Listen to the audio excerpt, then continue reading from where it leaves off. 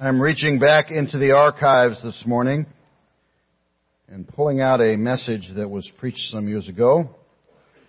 So those of you who have been here for a while may have heard this, but I just feel like the Lord would have us think about it again. We've kind of reached back and remembered that it's still just very close to Christmas, and now I want us to shift gears and look forward and remember that it's almost next year. And I want to talk to you a little bit about today, kind of about a New Year's type thought. So, 2 Kings chapter 20. Just have your finger there. We'll get to it in a minute, but let's pray first. Father, we pray that you'll guide and direct now as we look at your word. Wonderful music we've enjoyed this morning, Father, as we've tried to worship you the best of our ability in song. We've remembered the broken body and spilt blood of our Savior around the Lord's table. We've fellowshiped with one another. And now, Lord, we turn to your word. And Father, I pray that you will guide and direct as we do that. I pray you'll fill me with your Spirit. Help me, Father, to preach as you would have me to say the things I should, as loudly and clearly as I should. And I pray, Father, you'd protect me from saying anything I ought not. Help this to be your word today and nothing more. And I pray the Holy Spirit would teach all of us. I pray that we'd all have ears to hear. I pray we'd respond. I pray we'd be convicted if need be. I pray, Lord, we'd repent if need be, whatever it is that you'd have us to do. And most of all, Lord, if there's anybody here who doesn't know Jesus as Savior, who's never come to the place in their life where they trusted Him, if they have any doubt about that, then, Lord, I pray today they'd hear the gospel somewhere in this, somewhere in the songs they've already heard, and that they'd come to Christ today. So, Lord, whatever you want to do in each of our lives, do it now, I pray. And use this time. We give it to you in Jesus' name. Amen. I want to ask the question this morning, what if you knew? What if you knew that 2020 would be your last year on this earth, and that in 2020 you would be standing before the Lord? What if you knew that? Would it make a difference in your life? Most of us have lived long enough to know that statistically it's pretty obvious God may call one or more of us home in 2020. What if you knew that would be this year for you? Would it make a difference in how you live? The fact is, Jesus may very well come back in 2020. Even if He doesn't call us home by death, the rapture could occur at any moment. I am convinced that the trumpet is tuning up even as we speak. The signs are so strong that the rapture is going to occur soon. What if you knew that He would split the eastern sky even, within the next little bit? Would it make a difference? I wonder, would your priorities in your life be any different? How about your activities, your concerns, the things that you worry about? Would it be affected by that? What about your prayers? Would you pray any differently if you knew? And what about your money and your finances and your business dealings? Would you spend your money and invest your time and your efforts differently if you knew this would be the last year? Would you organize your minutes differently if you knew this was the last year? Would your conversations with family and friends take on any kind of a different tone if you knew this was your last year? Would it make a difference? What if you knew? Would it make a difference to you personally? That's one way to look at this. Another way to look at it is, what about us as a church? Here we are, we're entering into 2020 as a church. We have goals, we have thoughts, we have plans. What if we knew that this would be the last year that this little Friendship Bible Church was going to be together, serving the Lord in this place? Would it make a difference in our plans as a church or our goals for that year? Would our programs change? Would the way we use God's money to reach our world change? What if you knew? If you knew this was the last year. Back when I was in high school, I think it was about that time that I learned about a thing called biorhythms. Anybody ever hear of biorhythms? I don't know if anybody ever talks about those things anymore, but I remember learning about them and being mildly, for a period of time, fascinated by them. I looked them up to see if there was any definition of them still around or if I had just made it up in my mind. But apparently no, there is actually a definition. The all-knowing Wikipedia has this to say about it. According to the theory of biorhythms, a person's life is influenced by rhythmic biological cycles that affect his or her ability in various domains, such as mental, physical, and emotional activity. These cycles begin at birth and oscillate in a steady sine wave fashion throughout life. And by modeling them mathematically, it is suggested that a person's level of ability in each of these domains can be predicted from day to day. Now that doesn't sound very interesting. That sounds kind of obtuse. But here's, as I understand the theory, here's how I understood it then, and I think it's still correct.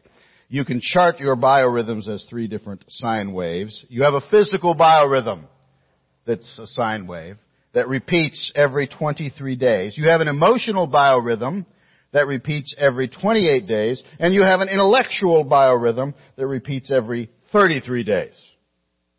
When you encounter a day where one or more of these sine waves happens to be at the peak, well, that's a good day for you in that area. You know, if you are pursuing some intellectual pursuit and your sine wave is up here, your intellectual sine wave is up there, according to this silly theory, then that's a good day for you intellectually. You're an emotional high when your emotional sine wave is up. And so when they're at their peaks, those are good days. When those waves hit the bottom, the trough, it's just the opposite. That's a bad day. You're down in the dumps, you're stupid, you can't get anything done, it's just not a good day. Those are the days you lay around the house in your pajamas all day. They're just not good days.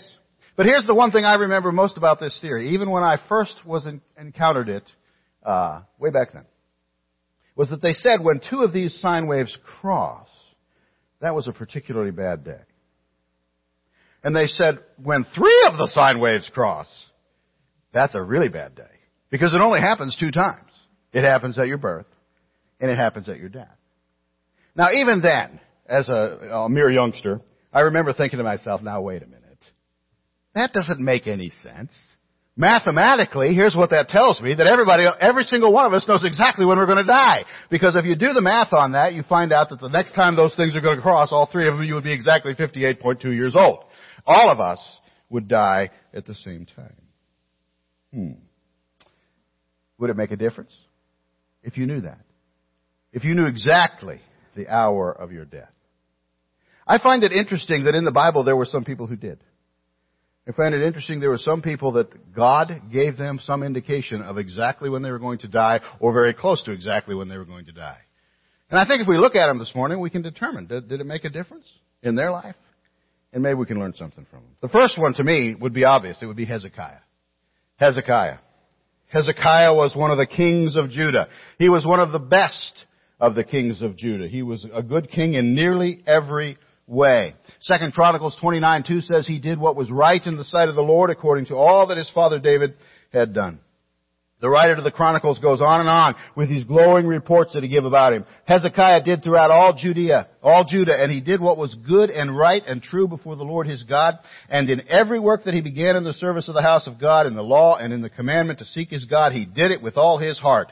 So he prospered. 2 Chronicles chapter 31.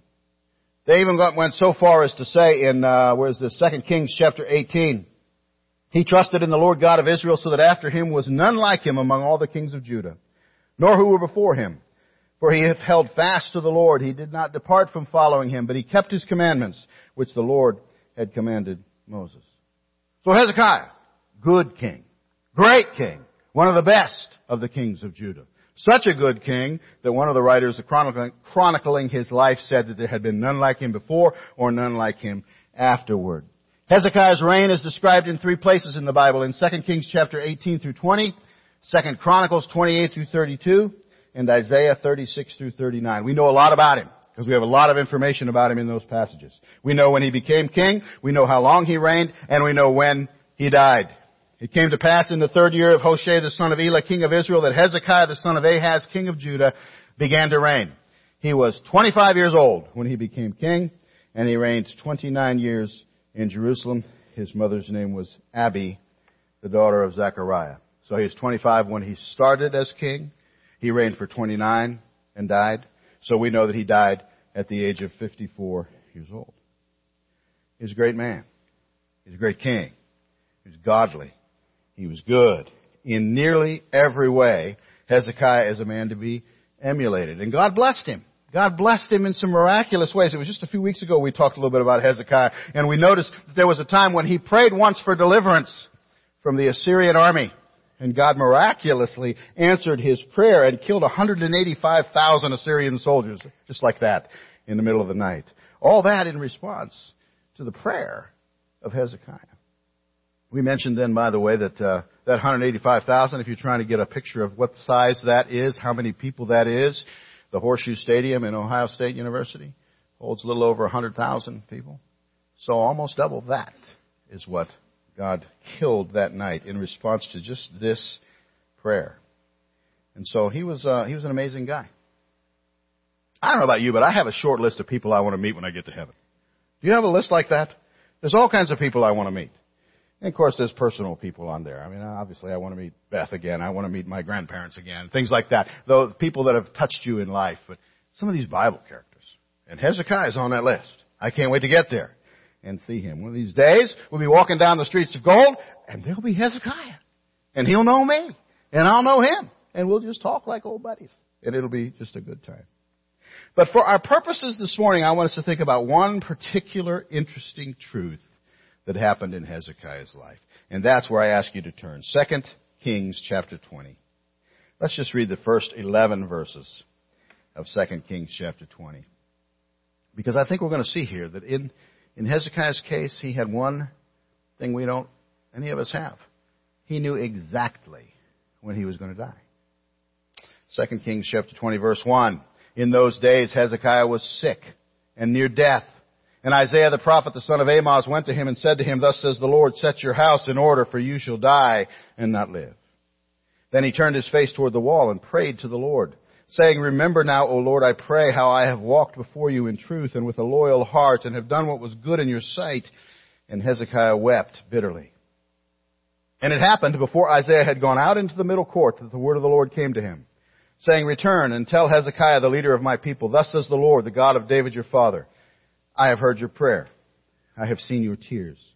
Surely I will heal you. On the third day you shall go up to the house of the Lord. And I will add to your days 15 years. I will deliver you and this city from the hand of the king of Assyria, and I will defend this city for my own sake and for the sake of my servant David. Then Isaiah said, Take a lump of figs. So they took and laid it on the boil, and he recovered. And Hezekiah said to Isaiah, What is the sign that the Lord will heal me, and that I shall go up to the house of the Lord the third day? Then Isaiah said, This is the sign to you from the Lord, that the Lord will do the thing which he has spoken. Shall the shadow go forward 10 degrees, or go backward 10 degrees? And Hezekiah answered, It is an easy thing for the shadow to go down 10 degrees. No, let the shadow go backward 10 degrees. So Isaiah the prophet cried out to the Lord, and he brought the shadow 10 degrees backward, by which it had gone down on the sundial of Ahaz.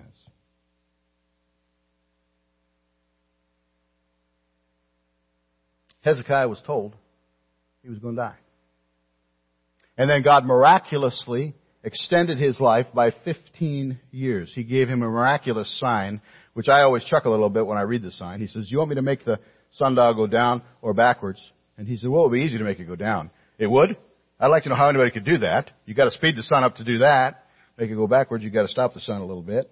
Either way, God did what he prayed for. He gave him that miraculous sign, and Hezekiah recovered, and he lived 15 more years. I think that was exactly 15 more years. I think Hezekiah knew the day that he was going to die. So if our math is correct, let's think about this for a bit. This event that we just read about must have taken place when he was somewhere around 39. He lived to be 54. And so the last 15 years of that would have been the miracle years. And for those 15 years, here was a man who knew he was going to die because God had told him so. And God had given him miraculous evidence to demonstrate that. What if you knew that? What if you knew that in exactly 15 years you were going to die? What if you were coming to the end of that 15 years and you knew when that day was? Would it make a difference? Well, did it make a difference for Hezekiah? I wonder if it did. We know some things about those last 15 years. We know that many of Hezekiah's great accomplishments took place in those last 15 years. If you go to Israel today and you go to Jerusalem today, there's a thing called Hezekiah's Tunnel that you can walk through. I've been to Israel 4 times, and not once have they let us go through Hezekiah's Tunnel. I've never understood that, but it's there, and it's a tremendous archaeological thing that he was able to do. and accomplished there. I think it was for the delivery of water into the city of Jerusalem, but you can walk through it. It's a big, long thing. We believe he did that during those last 15 years. We know that Hezekiah had at least one son during those 15 years. But it seems, and I don't want to be too dogmatic about this because I'm basing it on just one statement from the last 15 years of this man's life, that Hezekiah became self-centered as he got older. The closer he came to that end, he got self-centered. Let's read a little bit further and you'll see where I'm getting that from. Chapter 20, verse number 12. At that time, Berodach Baladan, the son of Baladan, king of Babylon, sent letters and a present to Hezekiah, for he heard that Hezekiah had been sick. And Hezekiah was attentive to them and showed them all the house of his treasures, the silver, the gold, the spices, the precious ointment, all his armory, all that was found among his treasures. There was nothing in his house or in all his dominion that Hezekiah did not show them. Then Isaiah the prophet went to King Hezekiah and said to him, "What did these men say, and from where did they come to you?" So Hezekiah said, "They came from a far country, from Babylon." And he said, "What have they seen in your house?" So Hezekiah answered, "They have seen all that is in my house. There is nothing among my treasures that I have not shown them." Then Isaiah said to Hezekiah, "Hear the word of the Lord. Behold, the days are coming when all that is in your house and what your fathers have accumulated until this day shall be carried to Babylon. Nothing shall be left, says the Lord. And they shall take away some of your sons who will descend from you, whom you will beget, and they shall be eunuchs in the palace of the king of Babylon." So Hezekiah said to Isaiah, "The word of the Lord which you have spoken is good." For he said, "Will there not be peace and truth, at least in my days?" That last statement is the one that makes me think something happened in Hezekiah's mind. Something happened toward the end of his life, or at least somewhere in those last 15 years, where he had allowed into his heart a selfish lack of concern for those who would follow. Look at that last verse. Isaiah has just told him all this terrible stuff is going to happen. He said, "Oh, okay, as long as there's going to be peace and truth, at least in my days." Nowhere is this lack of concern for somebody else seen more than in that son that he bore. That he had. Second Kings chapter 20 says this: Hezekiah rested with his fathers, and then Manasseh his son reigned in his place. Manasseh was 12 years old when he became king, and he reigned 55 years in Jerusalem. His mother's name was Hephzibah. Doesn't take a math genius to understand that that 12-year-old boy was born during that 15-year period. And during that time, God had given Hezekiah all this opportunity to raise this child for the Lord. And how did he turn out? He turned out wicked in the extreme. I won't read it, but 2 Kings chapter 21 verses 2 through 9 tells us he was one of the worst of the kings. One of the most evil ones. So Hezekiah knew. He knew when he was going to die. He knew exactly what was going to be his last day. And in full possession of that knowledge, this man apparently became self-centered. Those last 15 years of his life at least partially seemed to be focused on him, his welfare, his well-being, even to the exclusion of the miracle child God gave him. And I can see it in your faces. You're all looking at me like, you're being way too hard on Hezekiah. And maybe I am. I don't know. The Bible doesn't actually say that he actively sought these results, just that they happened. I accept that. That's true. Maybe I'm being too hard on him. Maybe he did not actively seek his own pleasure at the expense of others. And maybe he did not really neglect Manasseh. I don't want to take it too far. The fact is, maybe he just didn't pay enough attention. And maybe he just let that stuff disappear and fritter away. And he did not give it the effort that it should have had. I don't know. Regardless of what characterization seems right, we need to learn from Hezekiah. If you knew 2020 was the last year for you, would you spend it on selfish pursuits, as he seems to have done? Would you be more concerned about whether or not there's peace and safety in your own personal world to the exclusion of those around you? Or would you care more about your loved ones? Would you spend your time trying as hard as you could to win them? Or would you just abandon them to perdition and evil, as he seems to have done with Manasseh? What if you knew? Here's another one. Peter. The Apostle Peter. He's another one who's on my short list. I really want to meet Peter. There's so many that I want to talk to. But Peter, I think of all the ones in the Bible, is the one who's most like me. You remember Peter? He used to open his mouth and insert his foot a lot. It's a lot like me. I can see that. He was impetuous. Jumped in with both feet before he'd thought things through. Well, that's a lot like me, I think. I think I've made a lot of the same kind of stupid mistakes that Peter made in his life. And yet, I really want to meet Peter. One of the things Peter is most known for is his infamous betrayal of the Lord Jesus Christ. You remember the story. Jesus had been arrested. He was on trial. He was about to be crucified. Peter was nearby watching the proceedings with a bunch of people, seated around a fire apparently, and a little girl came up to him and asked, aren't you one of his disciples? Don't you know him? And of course you know the story. He famously denied her 3 different times, denied that he even knew who Jesus was. The part that really interests me about that story is not that. That's sad. But the part that I always find most interesting is later on, the end of the story, or as Paul Harvey would say, the rest of the story. After Jesus rose from the dead, he met Peter on the seashore and cooked him breakfast. Can you imagine eating breakfast? Personally prepared by the Lord Jesus Christ. He cooked him breakfast. And while he was there at that breakfast meeting, at the conclusion of that, Jesus restored him to service and restored him to favor and said some good things to him. And then Jesus said this to him. John chapter 21.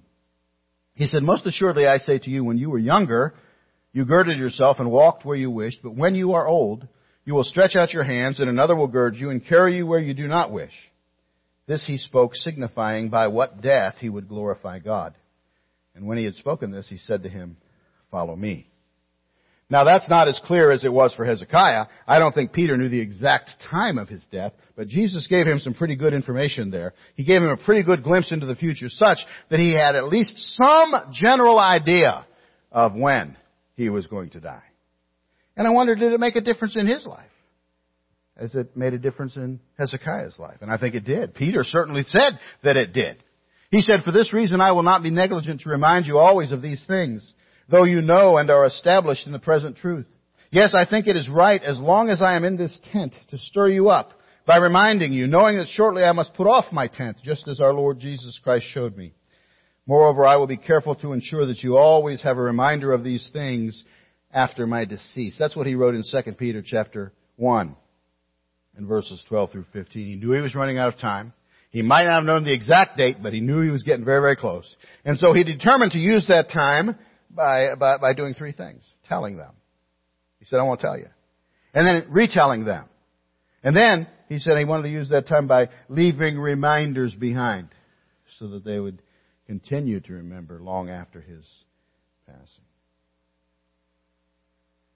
That convicts me. What if you knew that your time was almost up? Would it make a difference?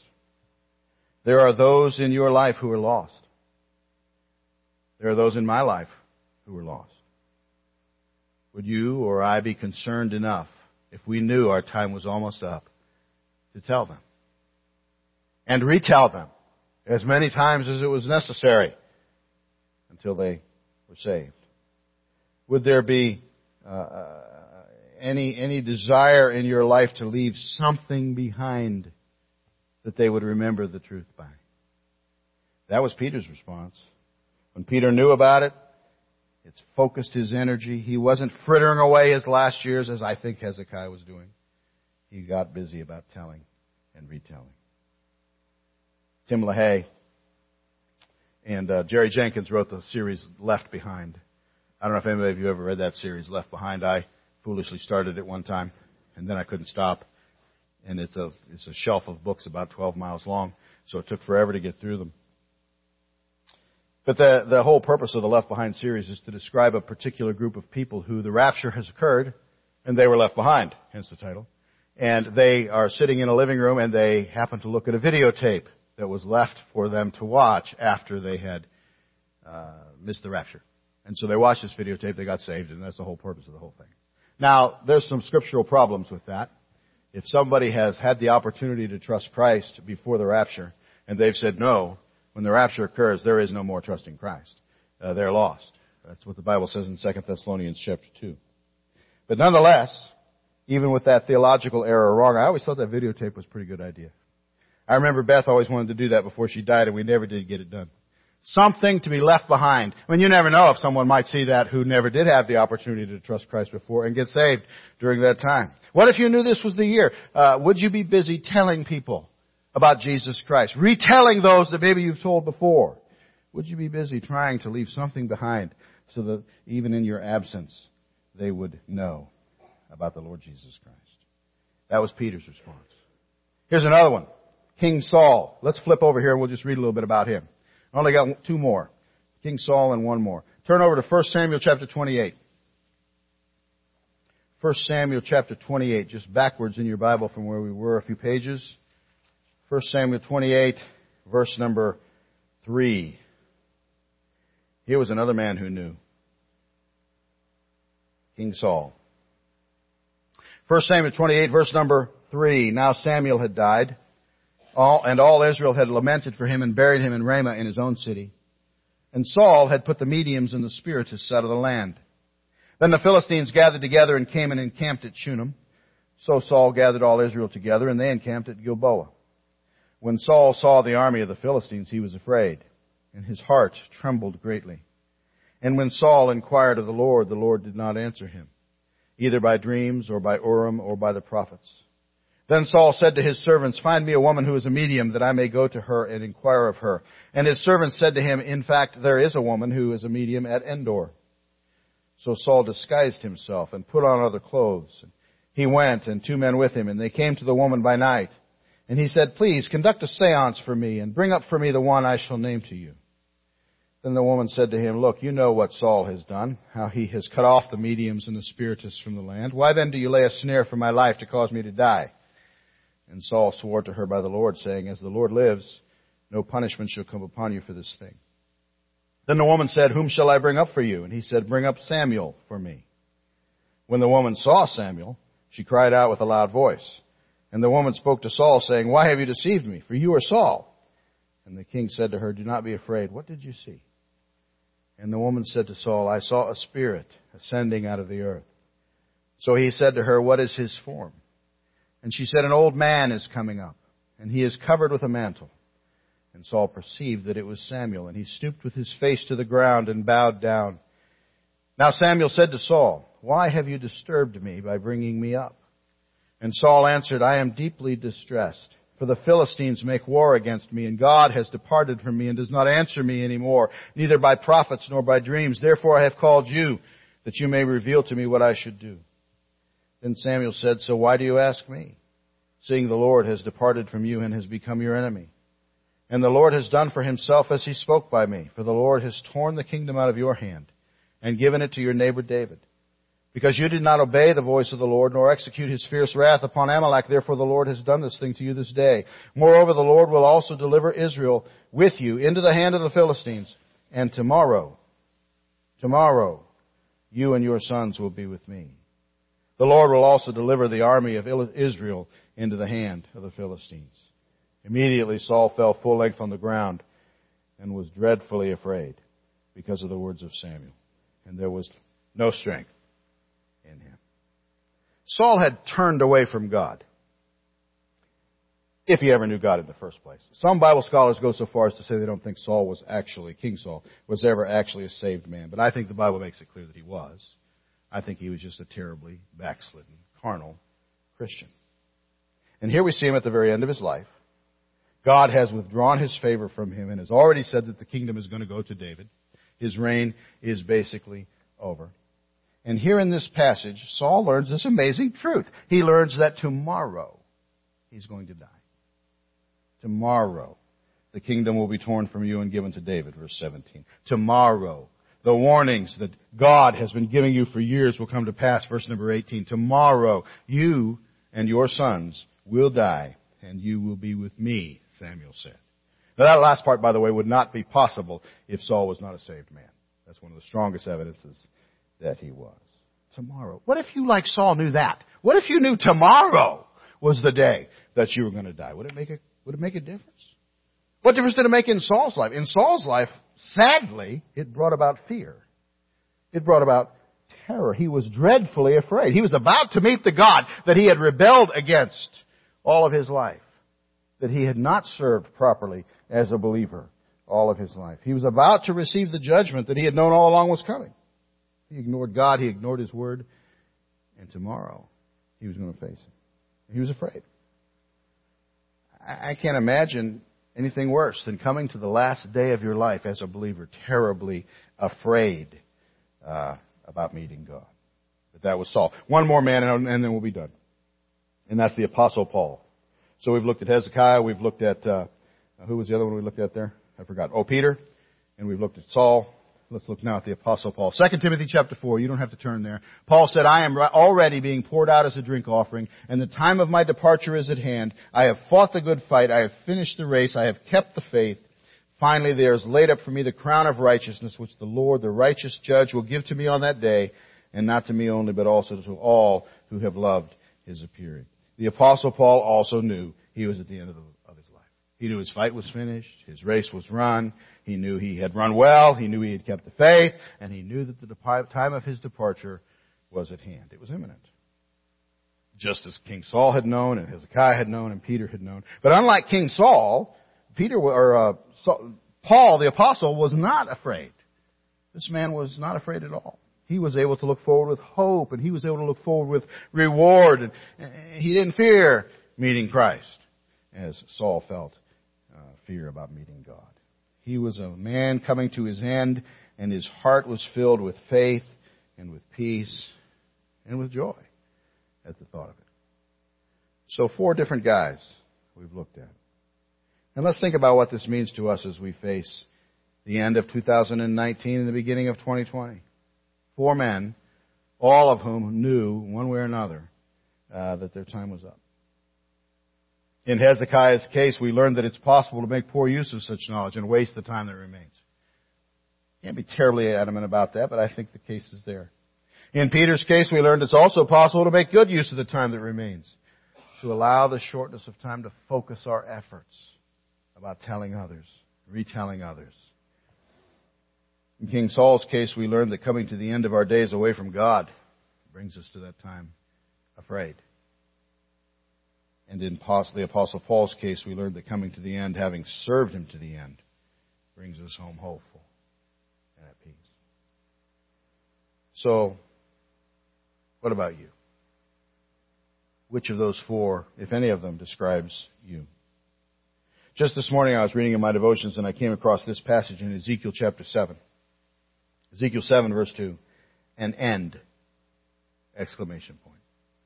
An end. The end has come upon the 4 corners of the land, and now the end has come upon you. What if God were to say that to you this year? What if He were to say that to you in 2020? You know, my prayer for 2020 is that it is the last year. Actually, my prayer for 2019 is still that it's the last year. We've still got a day or two. I'm still praying the Lord comes back in this year. But if not, I'm going to just switch that in my prayer list to 2020. Maranatha, even so come, Lord Jesus. What if He does? I would encourage you this morning to live so in 2020 that we are focused on what matters. That we don't fritter away what time remains. That we look forward to that meeting. We don't fear it. What if you knew?